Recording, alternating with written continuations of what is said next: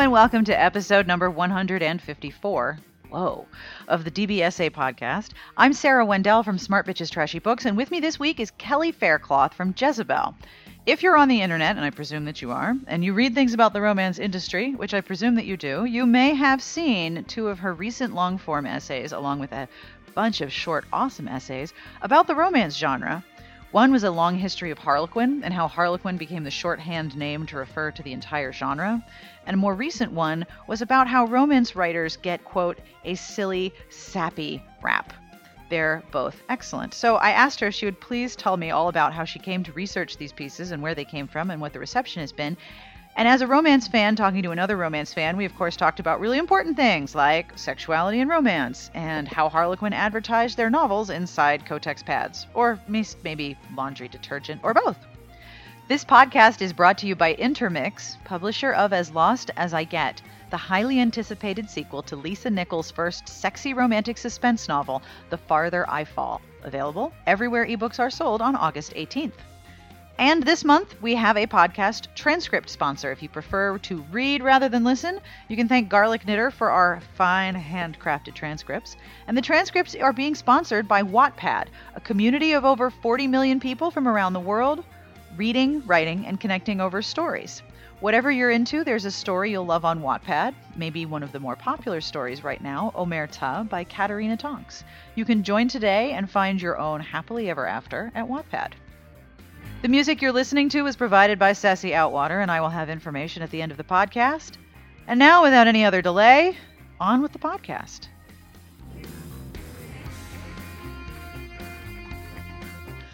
All right, so let's do this because I am so excited to talk to you. You have no idea. This is going to be, it's not like I haven't talked to you before, but I'm like, this is going to be so fun. So, no pressure. There's only like 3 or 4 questions that involve math. So, would you please introduce yourself and tell the lovely people who are listening what awesome things that you do? So, my name is Kelly Faircloth, and I write for Jezebel. I sort of handle a lot of the stuff on our history subsite, Pictorial, and I also write a lot about romance novels. Yes, we've noticed. Yeah, it's fun because it ends up sort of being a fun way into that particular topic. If you sort of you do a lot of like writing about history and stuff, it's sort of a fun angle on the topic of romance, I think. Yeah, for romance fans, it's a little weird to see actual journalism practiced about the genre. We're a little freaked out by you. We're a little weirded out, but then you post something and it's like, this is the greatest thing ever! Like your long-form history of Harlequin and why everyone refers to romances as Harlequin. And then the recent piece where you talked about why romance writers have such a crappy rep and have to deal with so much stigma. What made you choose those 2 topics? Well, it's actually kind of funny how it sort of started with I guess a good place to start is kind of, the Harlequin piece. And, I'd been wanting to write something. I'd been wanting to start tackling sort of the subject of romance in my writing more often because I thought that there was a lot there to write about, but people, like you said, a lot of times people don't write about it and they don't take it seriously, or because part of what kind of got me on the topic generally is it's this corner of pop culture that is very big, and there's a lot of activity, and there's a lot of really devoted fans, and a lot of companies have big businesses in the genre, and I felt like and I felt like there was sort of something that was going on there that was interesting that nobody was writing about, and I felt like it was especially interesting in contrast to comic books get written about a lot, and they get written about very seriously, and there's sort of a cultural consensus that there's something that there's good stories being told there, and it's interesting, and a lot of that is driven by huge blockbuster movies, but like people sort of have a different approach to that, or like the way like Game of Thrones gets written about very seriously by a lot of people, and companies that do like long essays about like international politics, they'll write about Game of Thrones in kind of a fun way. Well, they'll write about like what's the economics of the world of Game of Thrones, and like what are the political choices being made in Game of Thrones, and I love Game of Thrones, but like I don't necessarily see it as being intrinsically more serious than popular romance novels. So I felt like there was a lot of places where people were sort of writing in an entertaining and interesting way about other genre stuff, and there was nobody doing it about romance. And I mean, that's like one of the main things I read. I read nonfiction history, and I read romance novels. And I think part of the reason that a lot of the coverage is sort of uninformed is because people who go into journalism, a lot of times they read like science fiction or fantasy. A lot of them don't aren't as familiar with the romance genre. So there's like nobody who sort of has people don't necessarily have the passion for it. And I think it requires a certain level of passion to write about it in a way that's informed, because there's just so much romance out there. So you kind of have to have done some reading on it. So I went to my editor and I was like, I want to do something on this. And I sort of thought, like, maybe I'll start going subgenre by subgenre, because, it's sort of an interesting way to look at it. Like, sort of the secretary boss comes up at the same time as like women are getting into the workplace in the 80s, and, Gothics are around in the 50s and 60s, and when, the condition of women is very different. And, I thought about maybe that would be an interesting way into the topic. But I started writing these Outlander recaps. And one of the things that people would comment is they'd be like, I don't understand why this is any different from a Harlequin romance novel. And everybody knows that term. And I was like, well, Harlequin doesn't do, like, traditionally Harlequin has not done historical romance. I mean, they've published some, but the stereotypical Harlequin romance novel is a category romance and it's contemporary. And I realized that basically everybody knows this term and nobody knows what the company actually does. So it's ubiquitous, like everybody, hugely popular, hugely well known. Nobody knows, not know. I mean, obviously readers know what it is, but there's a big information gap between what people know about it and what is actually happening there. So I actually kind of realized before I could write anything else about it, I kind of had to explain the wheel to everyone before I got into the finer points of mechanical engineering. That's kind of how that Harlequin piece happened is, I basically realized I couldn't get into any of the deeper, like any of the other stuff I wanted to talk about without just having a very basic explainer for please don't call please stop conflating the entire genre with one admittedly very important company, but that is not, they do such a specific thing, and yes, nobody knows that, even the article this past week in Newsweek about For Such a Time by Kate Breslin, the image at the top of the article was of Harlequin. And Harlequin has nothing to do with that book. Bethany House is not a subsidiary of Harlequin. And I asked the reporter about that, and he said, well, that was the only image in the Reuters database that was tagged as a romance genre. Yeah. I was like, well, that kind of proved Kelly's point. I mean, it does. It is interesting. It's very interesting writing about it, because I started, I was going to work on this Harlequin thing, and it was actually really fun to write about, but it was rewarding, but it was challenging because, you go to write about mystery and there's all these, I feel like there's just been a lot more books about on the genre, there's a lot more sort of cultural awareness of it. And yep. People have done all these, people have done all this writing about it and all these essays about it, and there's just so much research that's been done. Whereas Harlequin, I was actually sort of shocked at how few histories of the company there are, and a lot of them are out of print. Honestly, I actually sympathize with people who are sort of beat reporters who are assigned to write about a story that's happening, like when when HarperCollins acquired Harlequin. I mean, I actually do kind of sympathize with people who, there's assigned to write something about this big publishing story, but they know nothing about the genre, and they end up falling back on these stereotypes because like it actually is very hard to, to Google up, like, what's the deal with Harlequin romance and get a good explanation of it. And that's part of why I wrote that long article, is because it's this incredibly fascinating business story. And, there's just not a lot of, in like people just, there's just not a lot out there on it. Sort of gets at the sort of the ins and outs of the company's history. You also outlined how Harlequin's attempts to sell its books through the sale of products, like it closely aligned itself with grocery products, that contributed to its reputation. How did you find those advertisements? So that was one of my favorite like things that I That was was fascinated so by. fascinating. So And I wish fascinating. I so that I could find more like visual stuff about that.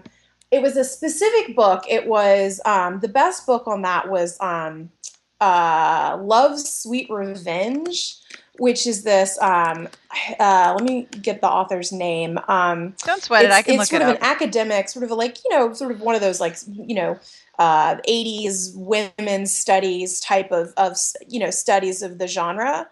But she actually does like a pretty good, I believe the author's name is Jansen. She does a pretty good, she was like clearly interested in sort of the marketing and all of that. So she, has this like long, amazing list of all the different ways they advertise their products. And they were putting them in like, in McDonald's meals and hefty grocery bags and Kotex packaging and just, all these like fascinating ways that the company was using to reach, their like who they were envisioning as their like stereotypical customer, which is that was one of the most frustrating things about the article actually, was because they're clearly like they have this huge, history of doing these like, marketing attempts, but it's actually very hard to find pictures or visuals or I mean my dream was I kept like stalking eBay hoping that if I looked long enough somebody would put one of those like Kotex packages containing a Harlequin romance Oh up and my say god.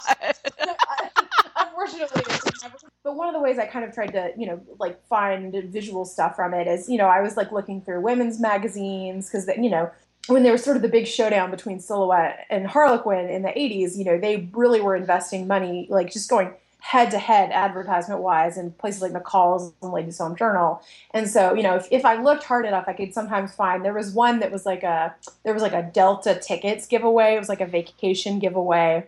Like they were doing like the Harlequin Classics Library. Mm-hmm. So they would do just the the sweepstakes giveaway design on the front cover. And there was one, I think it might have been for like cigarettes or something. So you just sort of find this stuff, but like I wanted to find so much more of it than I could because I just think it's fascinating. But is people have held on to the books that they love, like people have held on to their keepers, but it's actually, I was kind of having trouble finding, the actual, some of the like actual advertisements and like, marketing materials because, Right. people don't hang on to a Kotex package from like 1982. They And or why like not? 1972. So disappointing. So, what are some other funky things that you learned during your research, either for Harlequin or any of the other pieces that you've written about romance? Like, what are some things that you're like, you guys would not believe this cool ass shit I've learned? Well, my favorite thing that I learned was Anne Hampson. I sort of want to research her a little bit more over time because she seemed like an interesting person in a lot of ways. But one of the things I learned about her is that one of the books I read was Windward Crest, which is a book she wrote about. It was like one of those like Caribbean cruise, like English girl on a Caribbean cruise falls in love with a local man who lives in the Caribbean who is, you know, very romantic, of course, and very wealthy. And she, obviously made a fortune writing Mills and Boons. And she built herself a huge, nice house, and she named it Windward Crest, which was one of my favorite like stories about sort of like ladies like ladies building lives for themselves with with these writing Mills and Boons and writing Harlequins. I mean, I think that's that's exactly what I do if I made a huge fortune writing these books. Is I would build a huge house and like slap the name of one of my titles on it, which I just love that. Hell yeah. Right? Like, come at me, people who weren't who like didn't like the idea of my my category romance career. And all the marketing stuff was definitely one of my favorite things because it's just such an interesting way, like I actually really love all the stuff about the business itself because, my taste in romances is more modern than that. It's like it's hard reading this stuff from the late 70s and the early 80s, like because it's it just doesn't have the same.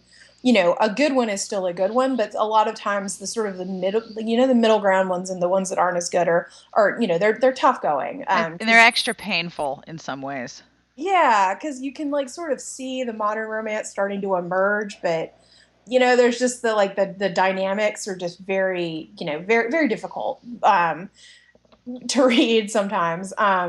But but just the way they were so dedicated to like getting their books in the hands of their readers, and the way sometimes there's almost like a tension between the company and the writers and the readers. Mm-hmm. Writers in England at Mills and Boon are sort of doing things that are more like racier, and they're sort of pushing the limits, and they're thinking in terms of like they're like sort of developing these tropes, and they're developing the genre, and readers are saying, oh, we want more of this or we want more of that, or like we're reading like the Kathleen Woodiwice and we want more explicit stuff, and then you've kind of in some ways got like all these these guys at the top who do sort of visualize it as this more like consumer packaged goods style product, and I think that some of the tensions there are very interesting.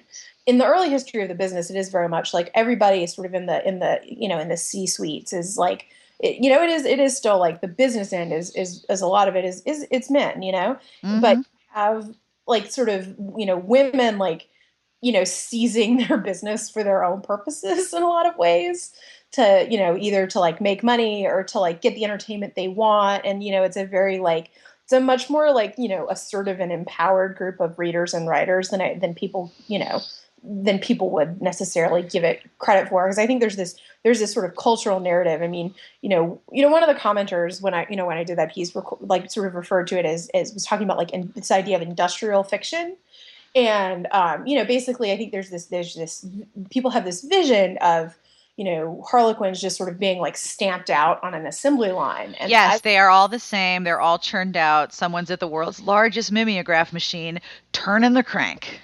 which seems just it's so does not match with like the actual experience of reading them, because of course we know that there's a gazillion subgenres. I mean, and it's like all these tropes that get combined in all these like all these complicated and fascinating ways. So and it's not like Harlequin, and people sort of always talk about like the like the outlines where on page 72 they're going to do this, and if somebody has one of those outlines, please email it to me because I would love to look at it.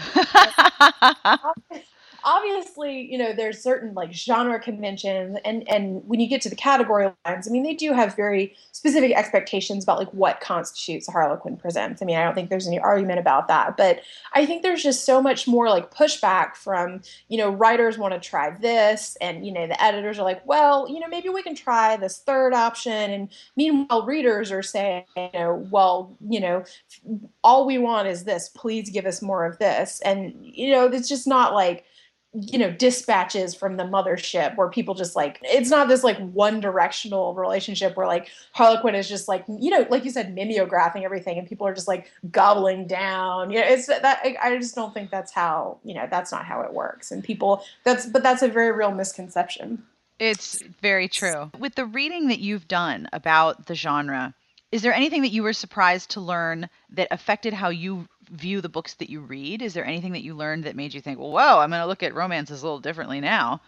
The way sort of they hash out the presence of sex in the books really actually was very interesting to me, because I've always been kind of a historical fan and I've read a lot of contemporaries, but I like came up very much reading like I was definitely like a, somebody who was brought in basically by reading Lisa Kleypas. That's really not a bad way to go in.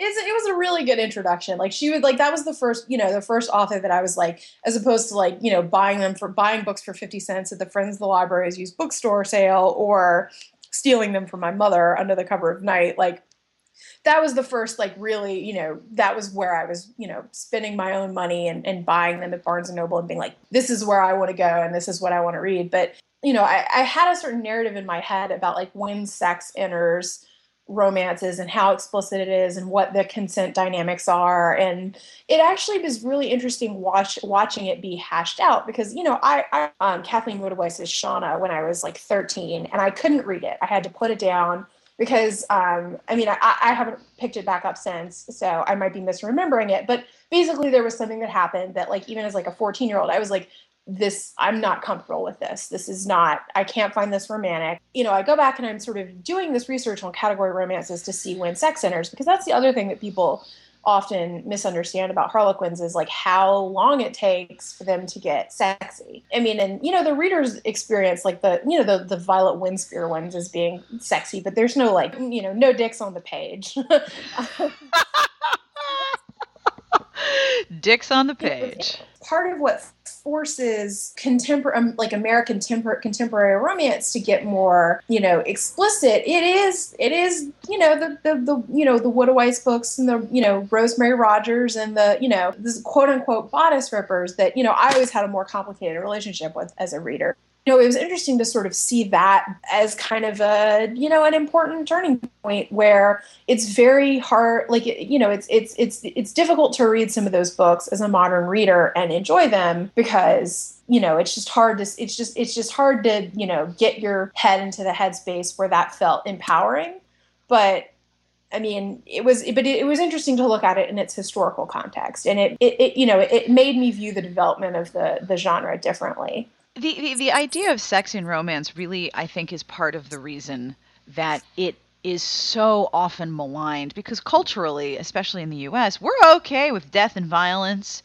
We like lots of different permutations of death and violence. We like cozy mysteries. We like violent mysteries. We like thrillers. We like true crime, which is like blending nonfiction and crime and into this great pulpy, wonderful thing. So we're all good with, death. But sex and emotions, no, that's just terrible. That's just stupid stuff. We shouldn't deal with that at all. So when you add the sex and the emotion, it immediately, plus, the fact that it's written and enjoyed by women, it's automatically going to be dismissed. Well, like, it's hard to talk about sex without people turning into a bunch of giggling third graders. I mean, I guess... I know.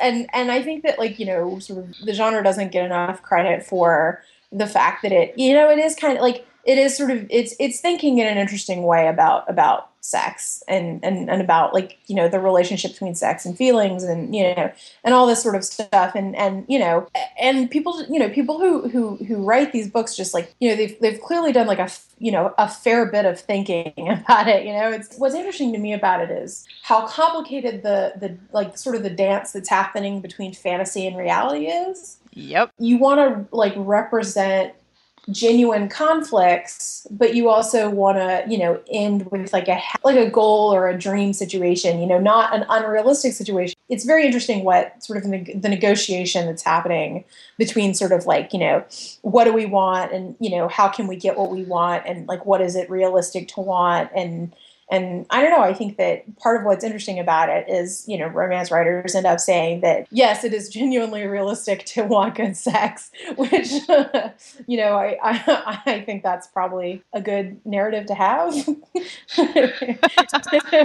There's this sort of common idea, a lot of times people think it is a lot easier to, like, good, healthy adult relationships and satisfying sexual relationships are a lot easier than people, think they are. Like, people are like, this is a common rejoinder is like, why don't people just communicate? And it's, okay, wow, gee, what a great solution. Like, why didn't I think of just like talking it through? But like, it's like the fact of the matter is that, like a lot of our lives are spent communicating, but like communicating is not always easy. And these novels kind of speak to the fact that this stuff is hard. And, and it's also, people tend to think that like, because we sort of live sort of post-sexual revolution, that it's easy for women to speak up and say, well, I want you to touch my vagina this way. And that's very, like, talk about unrealistic. Like, I think it actually is often very difficult for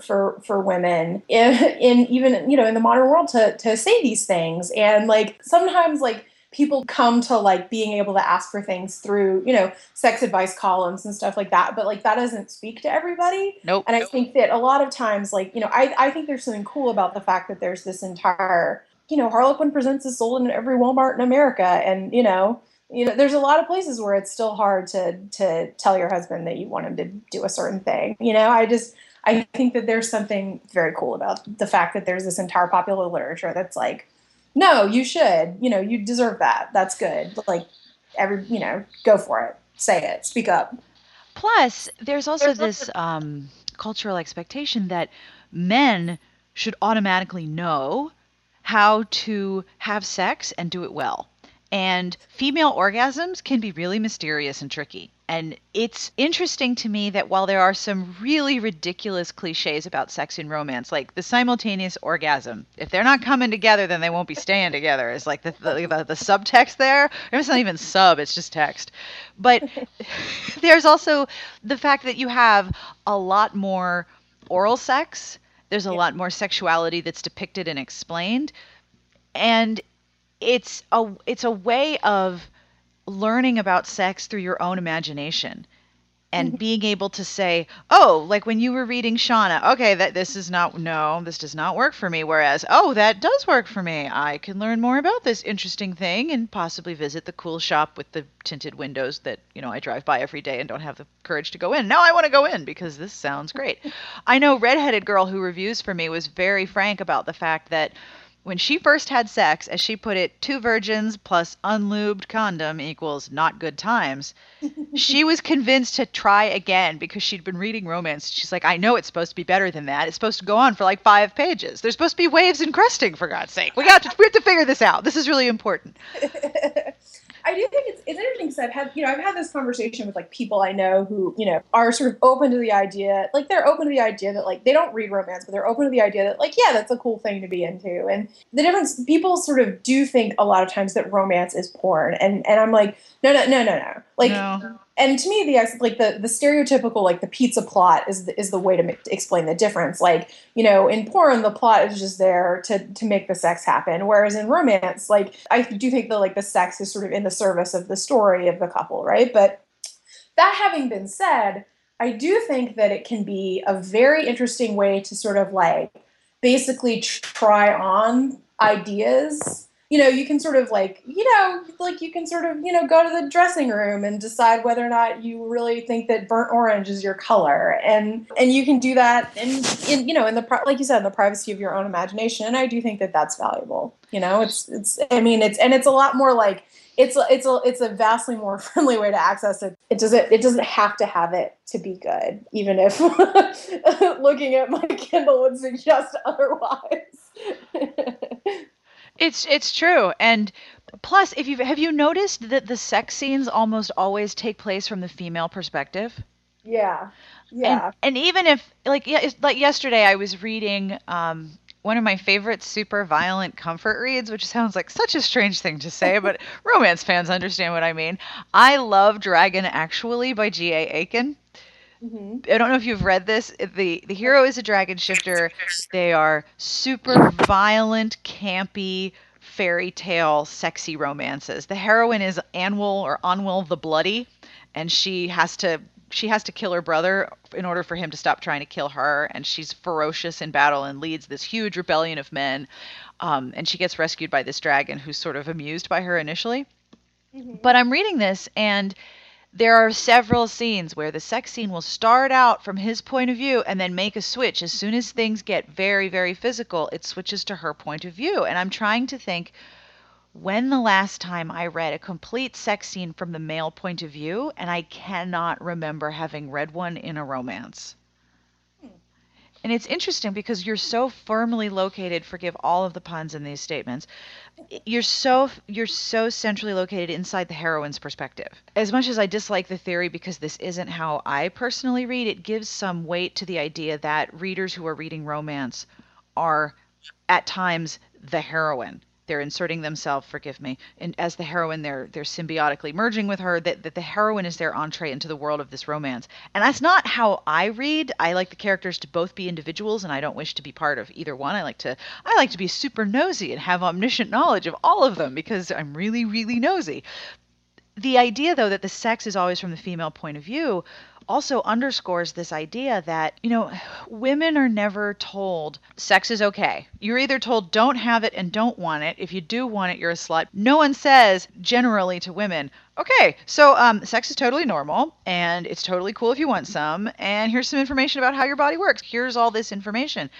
And romance is the one place that consistently does that. I do think maybe there are some readers who do like, to be in the heroine's shoes, and Totally.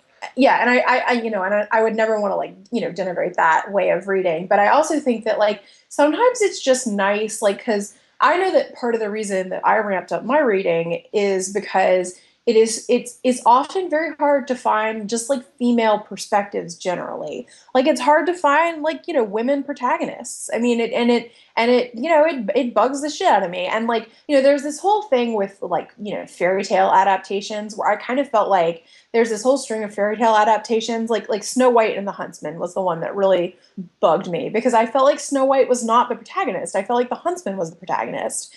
And I was like, what, we can't even have fairy tales? Like, you got to you got to make a dude the center of a fairy tale, for crying out loud. Like, I get very frustrated with like superhero movies because like I love blockbusters and I love science fiction and I love superhero movies, but Black Widow is just like not the star of the Avengers. She just, like it's like we have to have a cast of like how many before we can have a woman in there, part of the team, and it's just. It's so frustrating. So I think that part of it too is this like hunger for stories told from a woman's perspective up to and including like we want to see sex from that perspective, because we don't. I mean, it's always like, tits floating in the background and, which is not to say that like, ladies don't love tits, but like it feels like a lot of times like everything is for like a, 14-year-old boy. And it's just like so refreshing to not have it be that way, I think. It's very true. What do you think of the constant idea that romance readers are ashamed of what they read? I think people are sensitive about what they read, and I include myself in that because it's not the first thing that I bring up in a conversation with people a lot of times, but it's not because I'm embarrassed by what I read. It's because I'm not interested in other people's opinions about it a lot of the time. I think readers can be, sensitive about it because there's such an awareness that people are like have so many misconceptions and, and just really kind of like stupid and offensive misconceptions about it. I mean, and it's like there's so many different wonderful stereotypes to pick from. I mean, are we prudes, or are we like sex crazed, or are we like secretly sex crazed prudes? I mean, it's like so many things people can assume, and and like I feel like I did start reading my Kindle, like more books on my Kindle when that became an option, but that's partly because like I ride the subway in New York City, and who needs that? I've had that happen. It's not fun. I feel like it's not because people are necessarily like ashamed or embarrassed. It's just because people who don't have a good understanding of it make so many assumptions that I think people are cautious about like who they tell about it, because like what are you like, you're going to be at a party and somebody's going to be like, oh, like people sort of see sometimes occasional reticence and they assume it's shame because I guess we should be ashamed, but like no, actually I just don't want to hear your opinion about my reading. Yes, that is my theory, that I haven't met a romance reader who is ashamed, because if we were actually ashamed, we wouldn't do it. What we're tired of is being interrupted while we're reading by someone who wants to tell us how we should be ashamed, and really, we just want to read, so piss off. My last question for you. What books have you been reading, romance or otherwise, that you recommend and have really enjoyed? Because you're on vacation right now, right? I've totally interrupted your vacation like a total jerkwad. Well, it's really more of a working vacation. Let's see. I've kind of been trying a lot of my reading lately has been very work oriented because, I'm working on a couple of projects. So one thing I did this earlier this summer is I reread a bunch of Mary Stewart books. And I thought that was really interesting. It was sort of interesting to read sort of a forerunner of modern romantic suspense. Yep. I mean, they're definitely from the 50s and 60s. And, occasionally you'll bump into something that makes you go, oh God. She has this very interesting prose style. Either you're going to be into it or you're not going to be into it. But, it's almost kind of reminds me of that Elaine Dundee book, The Dead Avocado, sort of that rat-a-tat, cosmopolitan woman voice that's a very, very particular voice from the 50s and 60s, but very interesting. And, if you're into older stuff and you can sort of wade through, sort of some of the, the retro stuff that can be more frustrating, then they're a very interesting read. I read my first Georgette Heyer book. I read Frederica, and it was fantastic. And I can't believe it took me so long to finally read something by her. And I'm actually really excited to read the new Meredith Duran book. I haven't ordered it yet. I haven't purchased it yet on Kindle, but she sort of kickstarted a historical romance tear for me last year. Because I don't know, I was just so I feel like she works in a lot of historical detail that I really love. Yep. There's one where they just keep talking about the Corn Laws, and I just was so into that because I love things that sort of incorporate those those historical details. I really love that I really love how many Victorian romances there are out there right now, because that's my period. I'm so fascinated by it. So that's kind of what I'm reading now. Is there a romance that you consistently recommend to people? Well, for a long time it was Lord of Scoundrels, and I still stand by it, but I tried to make my book club read it, and they didn't go for it. So actually, a lot of times I recommend Sarah MacLean's books. I recommend her as a good starting point a lot. It's interesting because it's so hard to recommend a first book, because you just never know whether somebody's going to be a contemporary reader or a historical reader or a suspense reader. It's hard to know what to give people. I think Victoria Dahl is a good one. Is one that I recommend to folks a lot. And yeah, I think that's usually where I start. Jennifer Crusie, obviously. If you are into, I feel that's the one I give people if they're into rom-coms. I'm like, oh yeah, this will be your thing. This will definitely be your thing. Yeah. you got a lot of reading to do. So which Dahl do you recommend? Is there a particular one? I really like the one the series she's writing now, Girls Night Out. That's I really enjoyed those, and I feel like they're very fun, and there's a biker, and I really enjoy that. So that's the one sort of the series that I recommend a lot now. Because a lot of times when I'm recommending, I recommend I'm recommending sort of for the Jezebel audience. So that's a really good one. I tell you what, I'm really looking forward to reading is I'm really looking forward to reading a bunch of Beverly Jenkins. I feel like I'm about to go on a tear there. She's wonderful. Is there a particular one you want to read, or do you need just read them all? Where do I start? I'm looking for a recommendation. Well, I really liked Indigo. There are a couple of scenes where I think my heart was in my throat because I thought the characters were in a specifically vulnerable position. Indigo is fascinating because the heroine is a former slave and she's free, and the lengths to which she has to go to protect the evidence of her freedom are part of the story. But she's a stop on the Underground Railroad, and she's got this really good-looking unconscious man in the root cellar who I remember if he hit his head or something, but he is not awake, and he's of course hot. And it turns out he is this legend in the railroad in terms of getting people out of the South and up into the northern colonies and into Canada. And their romance is so good.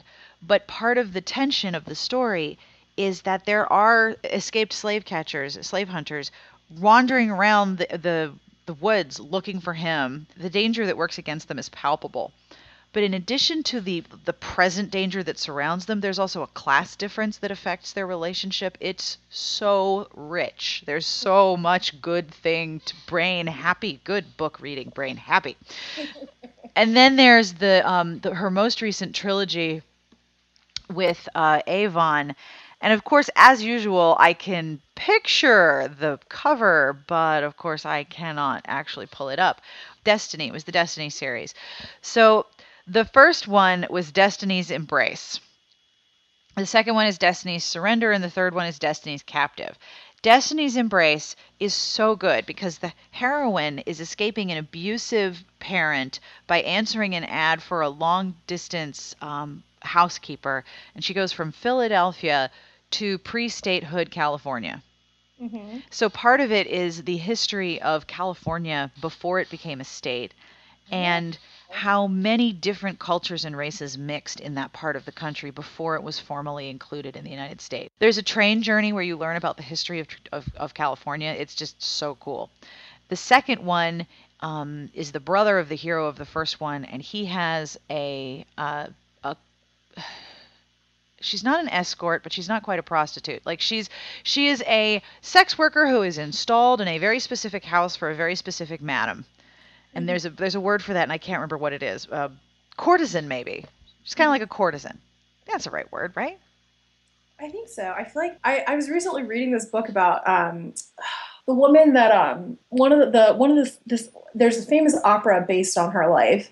And it was sort of wild how specific the terminology around sex work in 19th century Paris was. Yeah. So I know there's a proper term for this woman, but either way, she has sex in exchange for currency, and she is one of his favorites, and he comes to see her and hang out with her and talk to her, and she ends up pregnant.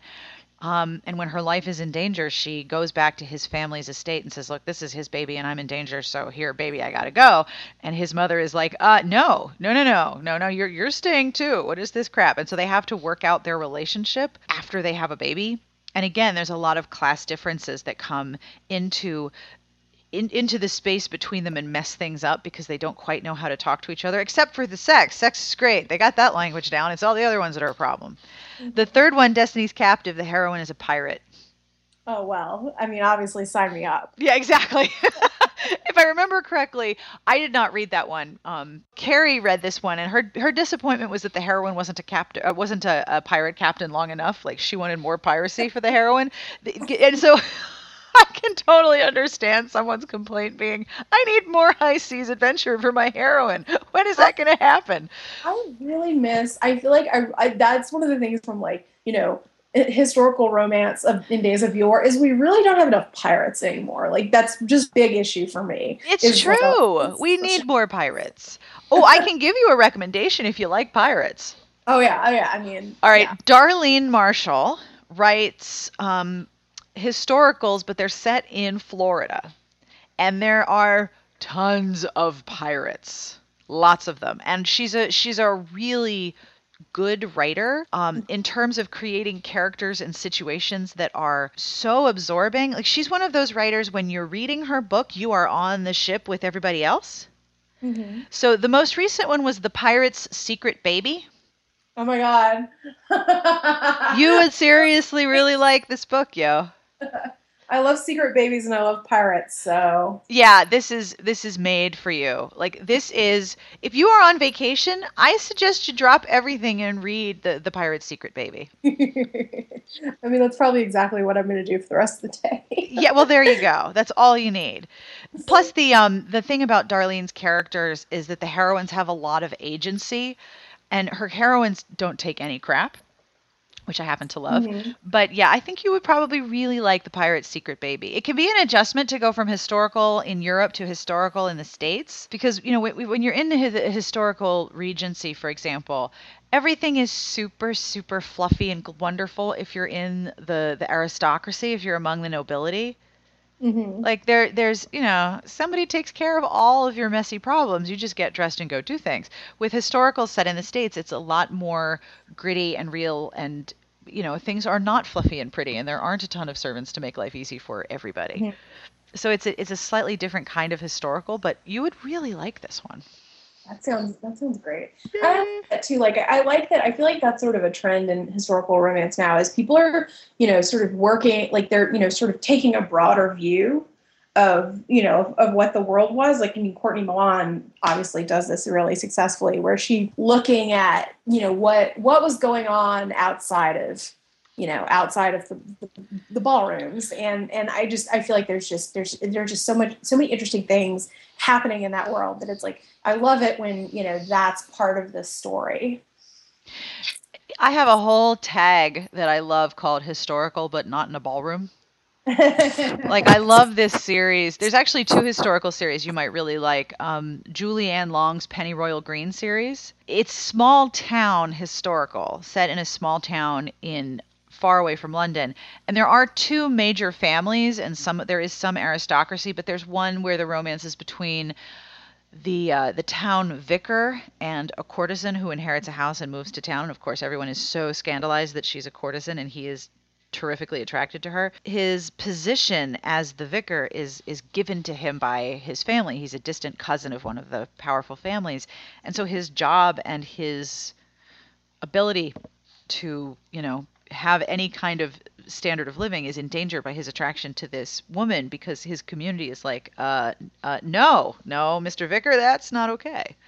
Yeah. And then Kate Noble also writes a lot of historical not in a ballroom. Like, Summer of You is about a woman who really loves being the center of attention in London, and then she has to go back to her family's estate out in the country to take care of a relative, and she's like, this just sucks. This is boring, and it's really crappily boring.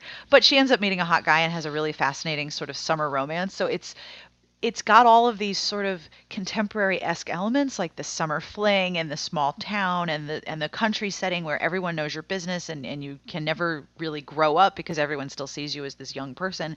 But then it's set in a historical time period where there are even more social constraints on the heroine.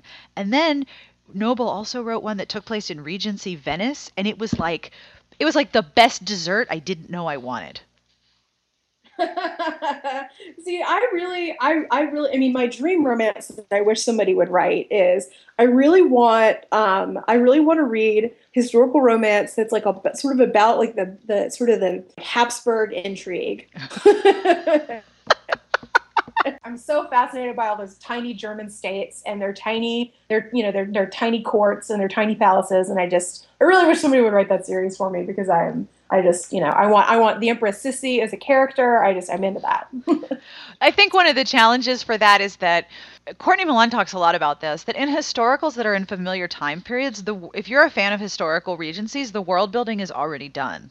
Yeah. You know, like, I understand so much terminology of Regency romance land. Like, I know what a phaeton looks like, and I know about all these different dresses you wear and what you do at different times of the day. And like, I understand that world because I've read so much of it. If you're moving readers to a different world in a historical era, you have to do a great deal more world building. That's a skill that's not easy to do. Yeah. So if you're going to move people to small courts in Germany, there's going to be this incredible amount of world building. But yeah, I would totally read that. I'm like, oh, I wish to know more. It's not the widest, probably, there's a market for those of us who are interested in it, but it's not probably, it's not the most like large base of readers, probably. No, but the nice thing is that if you know that there are readers for a particular work, there are options to get that book into the hands of readers. Yeah. We have a lot more options now. Yay! Thank you so much for doing this interview. This has been so much fun. Awesome. Enjoy the rest of your vacation, and please let me know what you think of Pirate's Secret Baby. Oh, I will. Thanks for having me on the podcast. Dude, anytime. If you have things you want to talk about, or you're working on like new long form articles, or you've learned some weird ass shit, please email me. I would love to hear about it. Well, I really think that as the result of this conversation, I'm going to get a bunch of emails from your readers being like, here's a picture of a bag of hefty trash bags with a Harlequin presents in it from 1982. So if that happens, I'm totally excited. I think that probably the odds of that are not huge, but you never know. Stories are good, so. You never know. I mean, I've lived in old houses, and when I've done like minor construction, like taking off of the wall of shelves in a closet, I have found some funky stuff. So, hey, you never know. And that is all for this week's episode. I want to thank Kelly for taking time out of her vacation, working vacation, but still vacation, to hang out and talk romance novels. If you have questions or ideas or suggestions, or you have some original advertising packages that feature Harlequin romances from the late 70s, early 80s, you know what to do. You can email me at sbjpodcast@gmail.com. Even if you don't have advertisements and you have something you want to tell me, that's totally cool. This podcast is brought to you by Intermix, publisher of As Lost as I Get, the highly anticipated sequel to Lisa Nichols' first romantic suspense novel, The Further I Fall. Download it on August 18th. And we have a podcast transcript sponsor. The transcript is handcrafted by Garlic Knitter and is sponsored this month by Wattpad. Whatever you're into, there is a story you'll love on Wattpad, where over 40 million people from around the world are reading, writing, and connecting over stories. You might like one of the most popular stories that's ongoing right now, Omerta by Katerina Tonks. You can access Wattpad for free from devices that you already own. Join today and find your happily ever after.